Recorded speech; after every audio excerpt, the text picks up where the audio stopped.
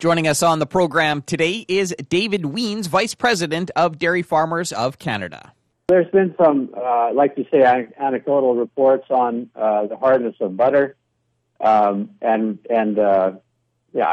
no scientific study that's been done to actually look into that. But we want to follow up with this to see, is that in fact an issue there in terms of hardness of butter. And to that point, at Dairy Farmers of Canada, we have an expert group looking into any available science or research that's been done on this and the other concerns that have been raised by consumers. So hopefully we can identify any possibilities. But like I say, there's not any actual scientific evidence to show that there is a direct correlation between cows' diet and the issue that is being talked about now. I mean, it is true that what cows eat, in terms of her diet, can impact the texture, and the taste of the butter to some extent. But still, those are things that we need to look into much more closely. The other issue I wanted to talk about here was the issue surrounding palm supplements. Can you fill us in on that? Yeah, so there's what happens is in I should back up here just a minute to say that cows, for the most part, are fed feeds that are grown on the farm. So whether it's forages like alfalfa, barley, corn, this makes up by far the bulk of a cow's diet. And then together with our nutritionists, they'll advise us on what we need to balance the diet so that we can get optimum production and, of course, maintaining the health of the cow, which is obviously a priority that we can achieve that. So then, the nutritionist will advise, putting in, various supplements, whether it's canola meal or corn meal or wheat distiller's meal, those sort of things. But it could also include things like palm fats, which is a byproduct from palm oil production. So that is a good source of energy for the cows. So that those are the kind of things that help to balance a cow's diet. Can you talk a little bit more about that? And are you guys looking to use alternatives to that for feed, or? Well, that's just it. Palm fat are byproducts from palm oil production, and so that's palm production doesn't exist to create palm byproducts. That simply happens from what's left over.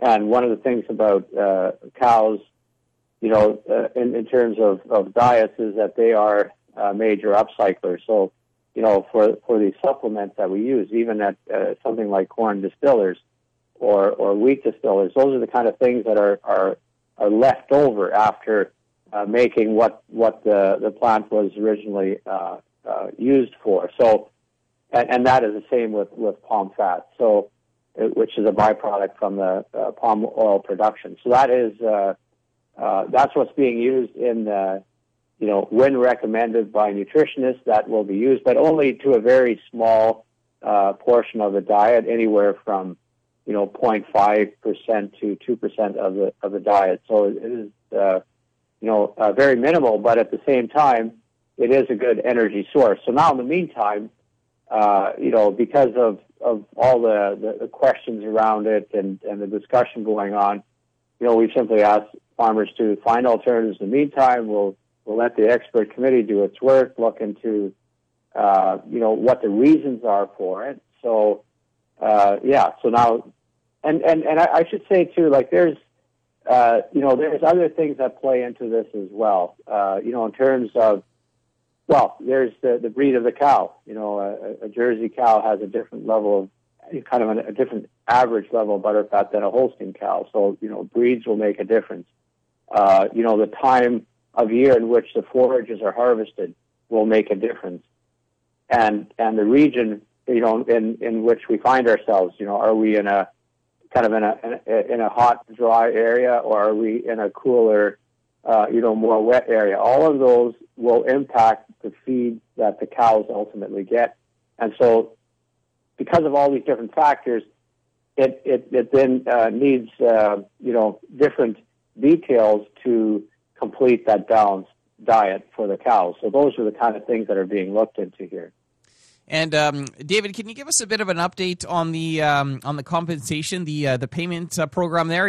Are things starting to roll out now, or?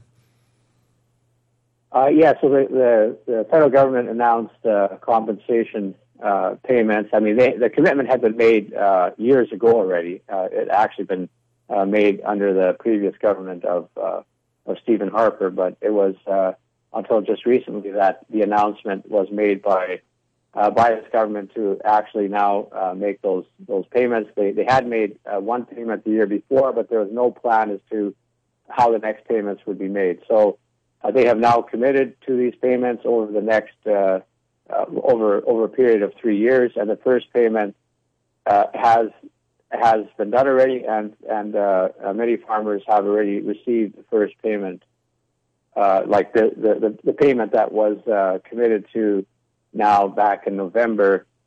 Most have already received that payment now by the end of February. Most had already received it. Okay, and that the second payment, when will that be issued? Well, according to what the government announced earlier, the one payment was coming now in January, which it has, and so every